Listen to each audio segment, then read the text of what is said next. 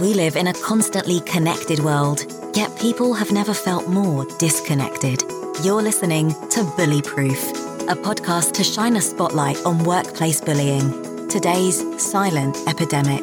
Research indicates that 75% of workers will either be a target, witness bullying, or both. Each episode will explore how targets can bully-proof themselves and how leaders and HR can bully-proof their organizations.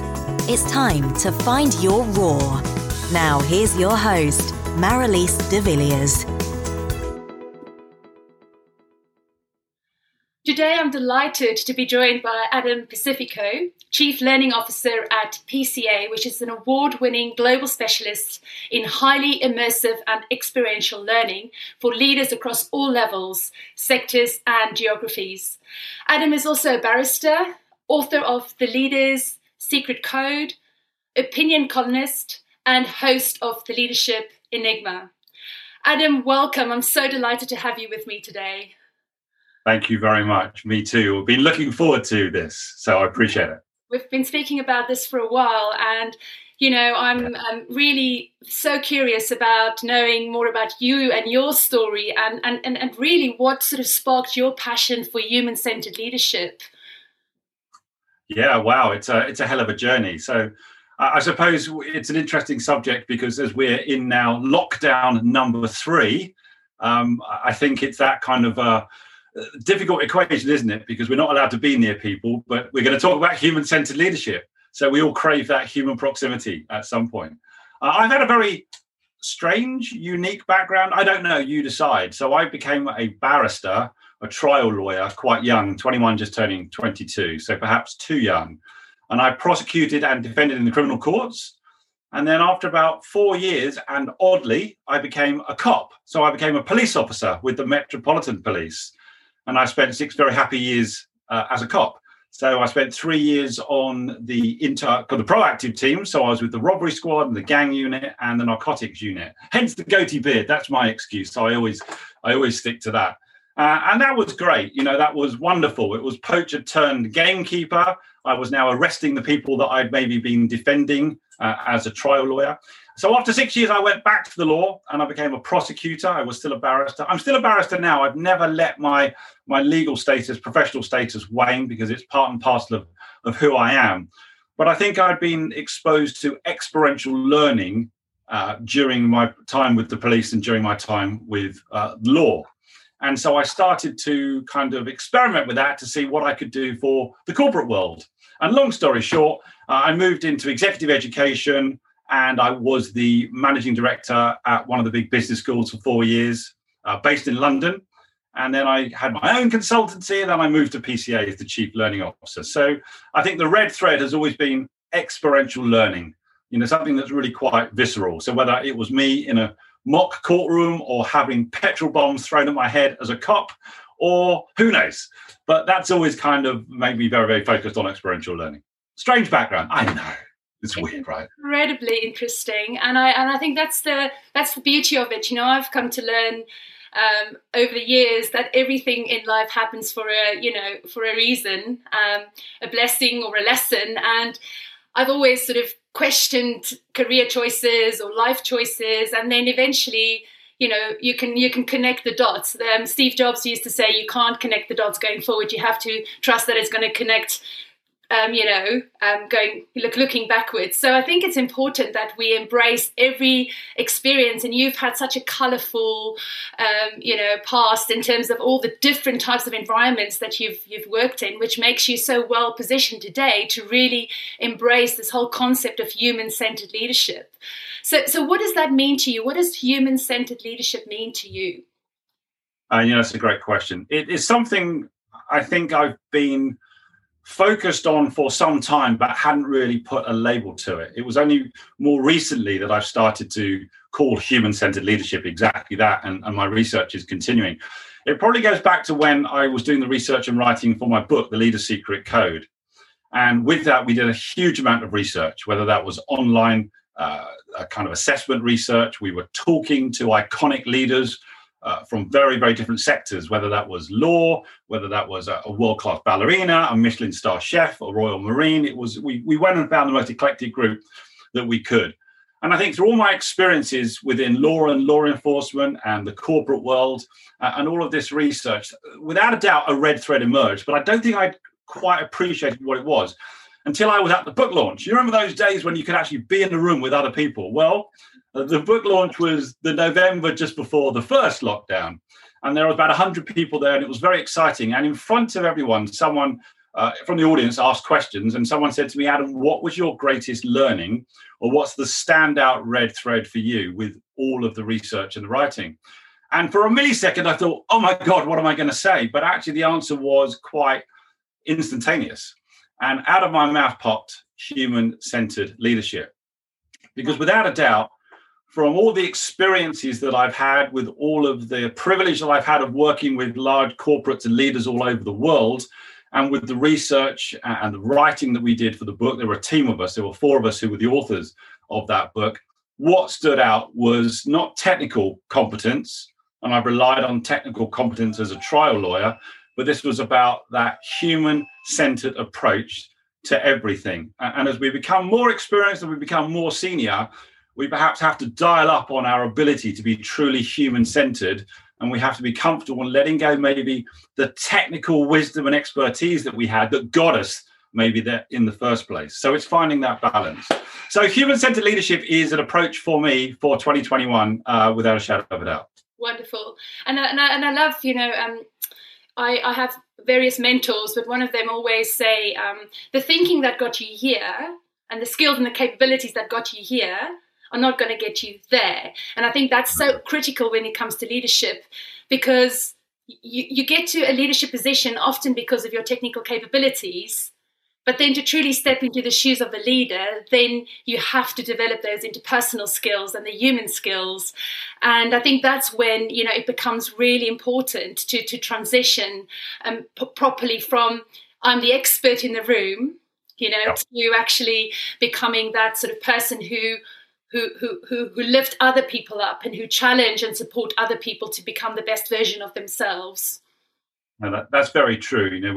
Enterprise leadership has been around for a while. As we move through from our silo, our department, our division, our expertise, and as you become more senior, that you become that enterprise leader across the entire gambit of the business. And that's really tough. We do a lot of work in professional services. So the best lawyer or the best accountant or the best engineer or the best pilot, do they become the best leader? Not necessarily, without a lot of work on themselves in order to make that transition from the expert, the best in class, to that more enterprise leader, as you say, and then starting to really dial up on the human-centered capabilities that they need in order to empower others, because you can only do so much as an individual, and we work for a large organization. One person can do a lot, but only so much. Absolutely, and we are stronger together.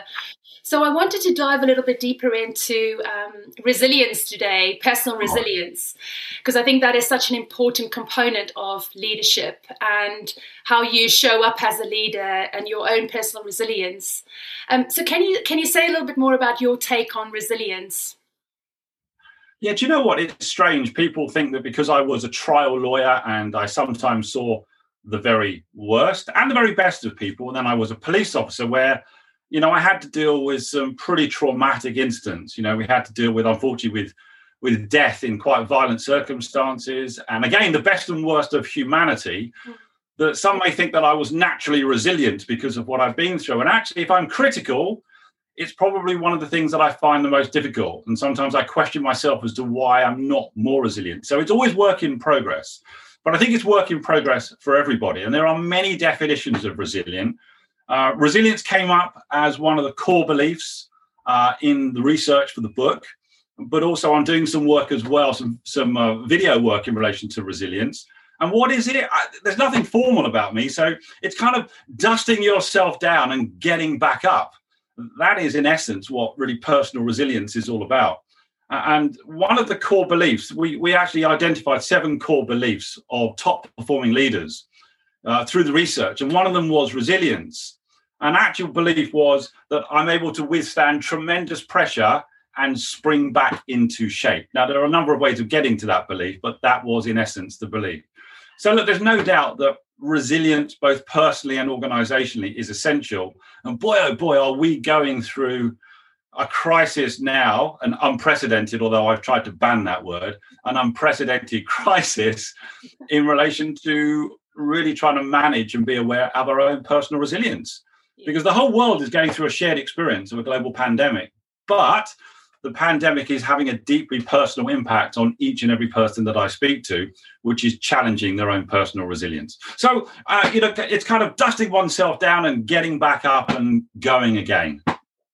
And I think that's so important, because I think it's a normal, it's a human experience. We always read all this literature about resilience in the context of trauma and tragedy, but actually, as you said, it's about that continued pressure that we experience on a day-to-day basis, especially in a work context. Yeah. And it's how do you navigate that, and accepting that there are going to be tough challenges, but accepting that if you come with a mindset and with armed with your kind of your high performance habits, as I call them, then you will be able to navigate any sort of tough situation. You hope. Yeah, well, learning all the time. Absolutely.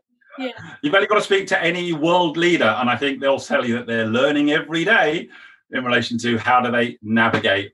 And I think that's crucial, because I think you've said it earlier. It's about, we're all work in progress. We're always a work in progress, and I think it's just human nature to fall and to have to get back up again. And I think there's a lot of shame attached to that. Especially if you sort of veer into the realm of toxic work environments, where you perhaps have a situation where you're dealing with a narcissist or a bully, as I call them, and you might find that really difficult to navigate. And I love what you talk about, above the line and below the line behaviours, and so I want to explore that a little bit, because I think that's really interesting. Sure. Well, one of the things I'm passionate about is something I've called the role of the role model. And this all really has fed into the work that I'm continuing to do around human-centered leadership. I mean, we need positive role models more than ever.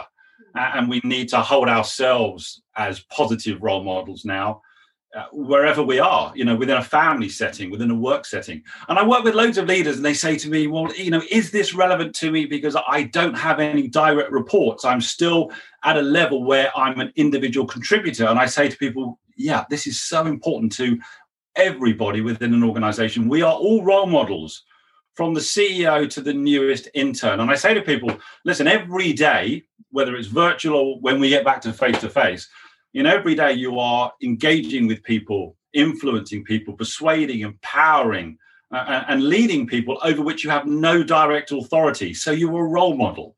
So this is really, really important that we kind of really get to grips with this. I've just actually forgotten the question that you asked me now, which is a classic for me, isn't it, really? That's really great. I wanted to sort of delve a little bit deeper. Above the line, below the line. Of course you did, yes. There you go. So with that, we're doing a lot of work. I know it sums up the virtual experience, doesn't it? We're doing a lot of work with companies in relation to how do people live their own personal purpose and organizational values on a day-to-day. So there are behaviors that will support those values, and there are behaviors that will undermine those values. And I think everybody's got to go through a process of really starting to identify tangibly what are those behaviors that support and undermine. Listen, we're all human. I think it's obvious when behavior is completely inappropriate, it's kind of that black or white. I think we probably don't need to talk about that. It's obvious and it's inappropriate and it's not acceptable and it needs to be dealt with. But what I sometimes talk to people about is the ever-expanding grey area, where you find yourself behaving in a way that is inconsistent with the values, or in some way you haven't quite understood the impact on another person, not through mischief, not through deliberate mischief, but just through the day-to-day exigencies and almost working automatically and instinctively. We say something which has had an impact which we didn't intend, and it's taken us below the line. And that's what I mean by above the line and below the line. There's the very obvious, but then there's the more subtle. And I think we can all fall below the line because we're human. Yeah. But what's important is that we have psychological safety within a working environment whereby we can hold ourselves accountable, but other people can hold ourselves accountable too, and actually say, Adam, you just did, or you just said, are you aware of? And it's a nudge to say, I didn't know. You're quite right. Thank you for reminding me of that. And I can pull myself above the line as fast as possible. And so there's a real accountability piece there, but there's a real piece about we're there to help each other. There's a real humanity piece to this too, about we individually and collectively have to live and breathe the values that we work so hard to promote within all. Otherwise, they're just words on a wall. So this is also heavily linked to personal purpose, but that's what I mean by above the line and below the line, supportive and undermining. And I think it's important because if you take the importance of that sort of psychological safety and then put it into context, I mean, if I look at my research that I did, where I've specifically focused on toxic environments where you had situations where people were being bullied. Yeah. It was very, very obvious that psychological safety was missing, and people were afraid to speak up. Yes. And I think that you hit the nail on the head there in terms of, the accountability, personal accountability to not just put your hand up and say, I was out of line, but actually for the individual that has been targeted, to actually have that confidence to say, this is not on, Adam. You should not have, not in an accusatory way, which is what I've just done. Obviously, you've got to think about how you approach the conversation. Looking sad now. You were not the first person who told me off today. That's fine. I agree with you. I think there's the police officer. They say you can take the boy out of the police, but not the police out of the boy, which is probably true. And I have always had quite a visceral reaction to a bully. I really don't like bullies and bullying behavior. Maybe in essence, that's why I became a cop for a number of years. Maybe it's in essence why I perhaps gravitated towards prosecuting more than defending. And it's just inappropriate. And you know what? I was given a brilliant piece of advice many, many years ago where someone said to me, don't tolerate brilliant jerks. So you may have the best salesperson in the business, but that person is toxic. That person is a bully. Don't tolerate brilliant jerks, because that toxicity, and you know better than I do with your research, actually starts to catch hold. And it just starts to erode all of the good work and the positive work and the values. It's got to go. It's almost, you have to cut that out and you have to let it go. But you have to be brave, because if that's your top seller, but that top seller is your toxin, it takes some bravery to say, no, that's not who we are. Those are not the values that we live by and we will thrive on. And so there is the exit lounge. So I know that's tough. It's easier said than done, right? Do you, from your experience, do you see more organizations tolerating those brilliant jerks or actually dealing with it? I think there's more dealing with it now. It's not easy, but I think it's now we're more aware. I think we're having the conversation now about what is appropriate. We're understanding diversity and inclusivity more. By the way, I flip it. I always talk about inclusivity leads to diversity and diversity of thought. It's not a tick box exercise. If you get real diversity, you get transformational change. And so I think a lot of organizations are looking at it now, but there is the difficulty of how to deal with it, how to have a critical conversation, how to sometimes make a difficult decision with the human-centered lens to still understand, to still be fair, to still try and be objective, but to make the right decision, make the right call, but still have that human-centered approach to it. And that's not easy. Absolutely, because then if we link it with resilience, if you link it to the individual that's being targeted, for example, so let's say we have a brilliant jerk and you have the individual being targeted, we're putting a lot of onus on that individual to be resilient. Yes. And I always look at the way organizations promote personal resilience as a performance measure, but it's all the onus is on the individual. Yeah, it's a team sport. Yeah.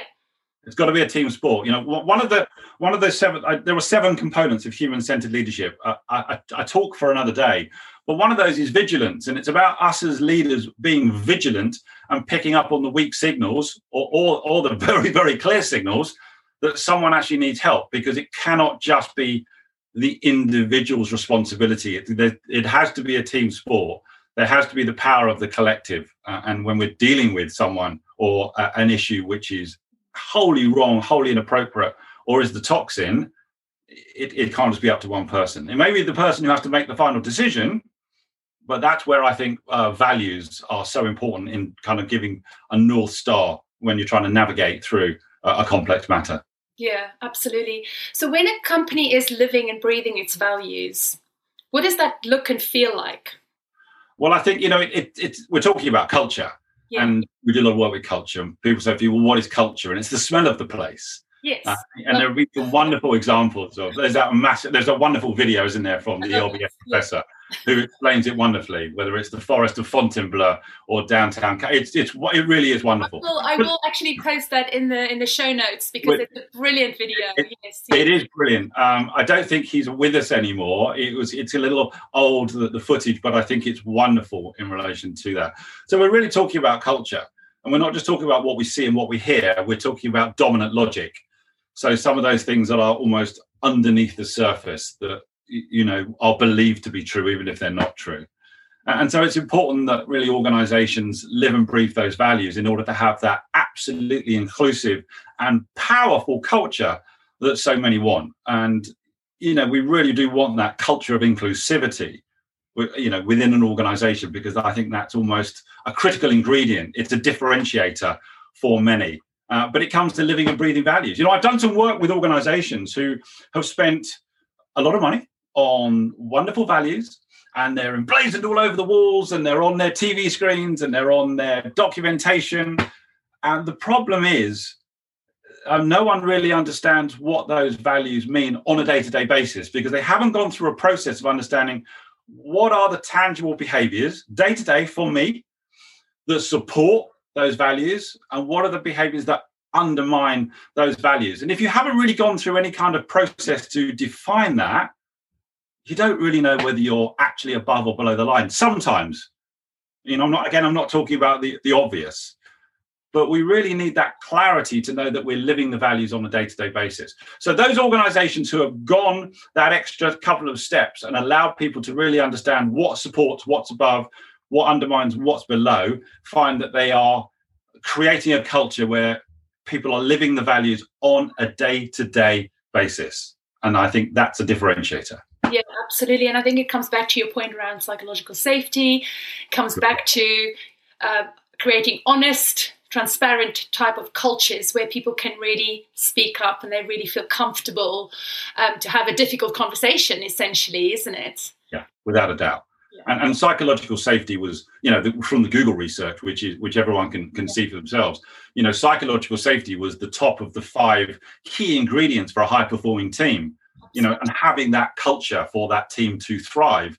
And so psychological safety is something that I know a lot of organizations are proactively working on, and we're helping them work on that, because whether it's a team of 2, a team of 20, a team of 200, a team of 2,000, it doesn't matter. You want that psychological safety for exactly those conversations to be absolutely okay and absolutely appropriate in order to make sure that you're keeping that culture protected.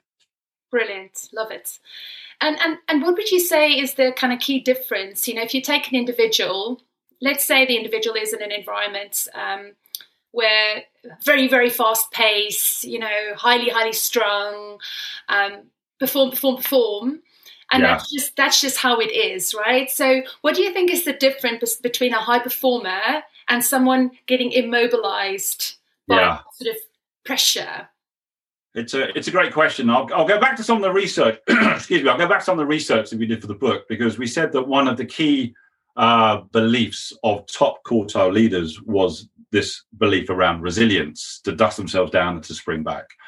And there were 2 journey motivators, or 2 routes to that. And one of them is working hard. Sorry, excuse my voice. So one of them is working hard, and one of them is working smart. And the working hard is that classic, when the going gets tough, the tough get going. And there's that degree of importance of I'm just going to keep working harder and later and longer in order just to drive through that challenge.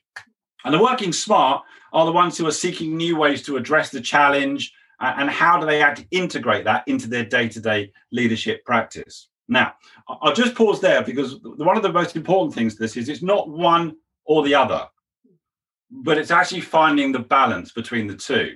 Because if you think about working hard, you can look at people like J.K. Rowling, who, world famous now, but I mean, she hit rock bottom. So boy, oh boy, did she work hard in order to get from that place of which she felt she couldn't go any lower to now being the person that she is. And there are some things that are associated with people who work hard. And I'm kind of using some of my notes as well here. So it's about being persistent, strong-willed, brave, stubborn, immovable, and sometimes they're also easily fatigued because it's that kind of head down, go, go, go. But the thing to be mindful of is, we're culture carriers as well. So if you have a leader who is work hard, just I'll do it all myself, more and more, I'll just work 24 hours a day, people pick up on that and start to replicate it. They start to mirror it. So that's the culture you'll create, which is not really going to get you through those challenging times, especially on an organizational level, because you've got to rest and replenish, and you've got to recharge, you've got to think, you've got to plan. So you've also got to find that balance to, working smart. And when we talk about working smart, we're talking about people who are expressive, they're optimistic, they're decisive, they're restless, but they're also empowering to other people because they'll empower the collective. So it's a combination of the two. It's not only work hard, it's not only work smart, because anyone who has achieved something will tell you they've had to work hard in order to get to where they are. But there's a balance. So it probably won't surprise you that out of all of the research we did, every single belief had a score of 20. And it was like a scale. Where are you on the score of 20? And out of work hard and work smart, you're probably not going to be surprised to hear that work smart scored higher. It was 16 to 4. 16 to 4, smart and hard. So it's finding that balance between the two, which is perhaps critical now for leaders, especially in the current environment where things are changing on such a day-to-day basis. It's quite overwhelming. Sorry, that was a long answer. It's fantastic, and I love it. And I think what comes to mind for me is actually the power of the mind in terms of that mindset that when you work smarter, it for me feels like it's a more can-do growth type mindset. Yeah. Whereas if you work harder, your mind is in a very, very different place. And sometimes you've got to, as you say, but it's also checking that conversation that's going on in your head and making sure that you catch any of those sort of negative, self-deprecating thoughts that sort of often creep in, right? Yeah. I mean, the biggest critic sometimes is in here. Yeah, absolutely. And easier said than done to say, snap out of it, pull yourself together. That's not so easy, right? And we're finding that at the moment. Let me just read you a quote, if I may, because I wrote this down. I had a wonderful quote from one of the CEOs that I interviewed for the book, and I'll read it to you because I think it was great. It kind of proves the point. And she's a very, very strong leader and someone I admire greatly. And this was good. I'll read it to you. She said, "You need to go into the office every single morning and believe what you are doing is right, no matter what's thrown at you, and that you'll navigate the business through it. So you've got to be the constant in a whole sea of movement and uncertainty. People will always look to you. They'll seek your guidance. They'll look at the expression on your face every single day. And whoever you're feeling, you're going to have to stay absolutely confident in what you're doing." And she went on to say this, and I love this. She says, "I learn from every challenge. I constantly seek it out. It makes me feel alive and makes me grow." And I thought that was a wonderful, easier said than done. Yes. But it was a wonderful quote as well in relation to her view of the resilient leader. I just wanted to share that with you. That's fantastic. I appreciate that. Thank you. And so what are your sort of 3 top tips for developing personal resilience? You talked about rest and recharge. And so what do you do to develop your personal resilience, and what can you share? Yeah, I can't tell you how disappointed I am that gyms are shut and I can't get on a tennis court, but that's less about me and my but that's what recharges me without a doubt. And I get a lot of joy actually from my family. Unfortunately, I lost my mum early last year, and I have my dad is still around, which is great. So actually, family's really important. No, thank you. Family's really important actually. So I do get a lot of energy from that, friends, family. It's that collective, isn't it? And one person is just one person, but when we're a family of four, and the dog, can't forget the dog, and then the wider family and your friends, I think that is energizing. But it was a really great question, and you gave me some warning of this, and I thought about it, and I wrote 3 things down. And this is still, for me, work in progress. I do not hold myself as I am no. So one of them is really about personal purpose. What is my personal purpose? It's not about what I'm doing so much every day, but who am I being every day? I had a wonderful conversation with an executive who's working over within an Indian company. He spoke about, he really works hard on him as a human being, not just a human doing. And I thought that was wonderful advice. And I think when we have a strong personal purpose, just like good, strong values, it acts as a North Star. It acts as that compass through chaos or through a dilemma or through an ethical dilemma. That strong personal purpose, I think, is something to work on. We all need to work on that. And that's one of my kind of resolutions for 2021 is to think about who am I as a human being, not just a human doing. What do I need to do? Yeah, fine. Put that to one side. How will I be as I'm doing it? The second one is, in some ways, was captured by that quote, and that's to fail forward. Don't fear failure. Failure is data. Failure is learning. I spent some time before the pandemic days, a couple of times. I was lucky enough to go quite regularly to Silicon Valley. And Silicon Valley is, we all know, many, many startups. And I'm not suggesting that is the only place for startups to turn into unicorns. But there was definitely a culture there of what I would describe as phoenix from the ashes. From abject failure, great learning took place. And from that learning, the companies then would rise and become perhaps some of the iconic companies that we know now. But they started through abject failure. And so thoughtful risk-taking and psychological safety and people feeling safe to fail in order to learn and move forward, I think is really important. So that's the second one. And then the third one really, I suppose, comes back to the essence of human-centered leadership, because 2 of the components are humility and also being vulnerable. And I think sometimes when we're dealing with something that is challenging, if we're just dealing with by ourselves, that is tough. Just as you said, of the person who maybe is the target of the behavior, it can't just be on them. There's got to be accountability in a wider way for it. And I think it's also about the humility and vulnerability at every level to say, I need some help, I need some advice, I need some support. And in some ways, many senior leaders find that quite difficult because they may feel that they have to have all of the answers. No one's got all the answers. And I've seen some amazing, and I've spoken to and interviewed some CEOs who I would say were unbelievably humble, had an element of vulnerability because of the stories that they shared with their organization about their own personal challenges. And without a doubt, it made them stronger. But I also think it allows them to navigate challenge and also to overcome resilience because they understand the power of the collective. And a lot of the times, I found this when I was dealing with some really difficult cases, either as a cop or as a trial lawyer, that on many occasions, when you ask for help, someone else has had an experience, has already been through something where they can support and help you and guide you. And you're not kind of working from scratch because there's someone to say, actually, I've experienced this, let me help you. So that would be my third one is that humility and vulnerability to say, I need some help. So be more, do less, fail forward, and ask for help.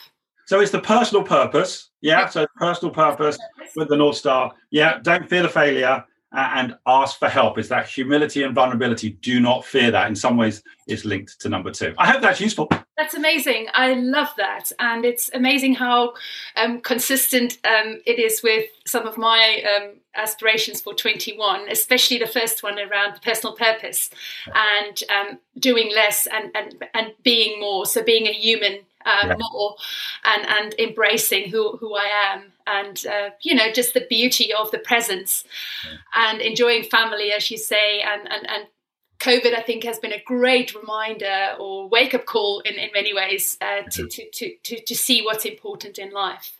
We'll be each other's accountability partner this year for the being as opposed to the doing. I love that. And that's a really important point, Adam. I think accountability is really what, at the end of the day, makes a huge difference in terms of actually implementing some of the stuff that we've talked about. Yeah. Thank you so much. I really appreciate your time today, and it was a fascinating conversation. I'm sure our listeners and our viewers are going to absolutely love this. If people want to reach out to you, where can they find you? Well, they can find me. I'm Adam Pacifico on LinkedIn. I use LinkedIn a lot. Obviously, they can find me through PCA, just PCA Global or PCA Law. We're the same thing. So I'm the CLO there. We're based in London. But LinkedIn, I think between that and LinkedIn is probably the best routes to get hold of us. Fantastic. And also the podcast. Listen to that, The Leadership Enigma. Oh, that's an amazing podcast, everybody. So The Leadership Enigma, and also the book, The Leader's Secret Code. Leader's Secret Code.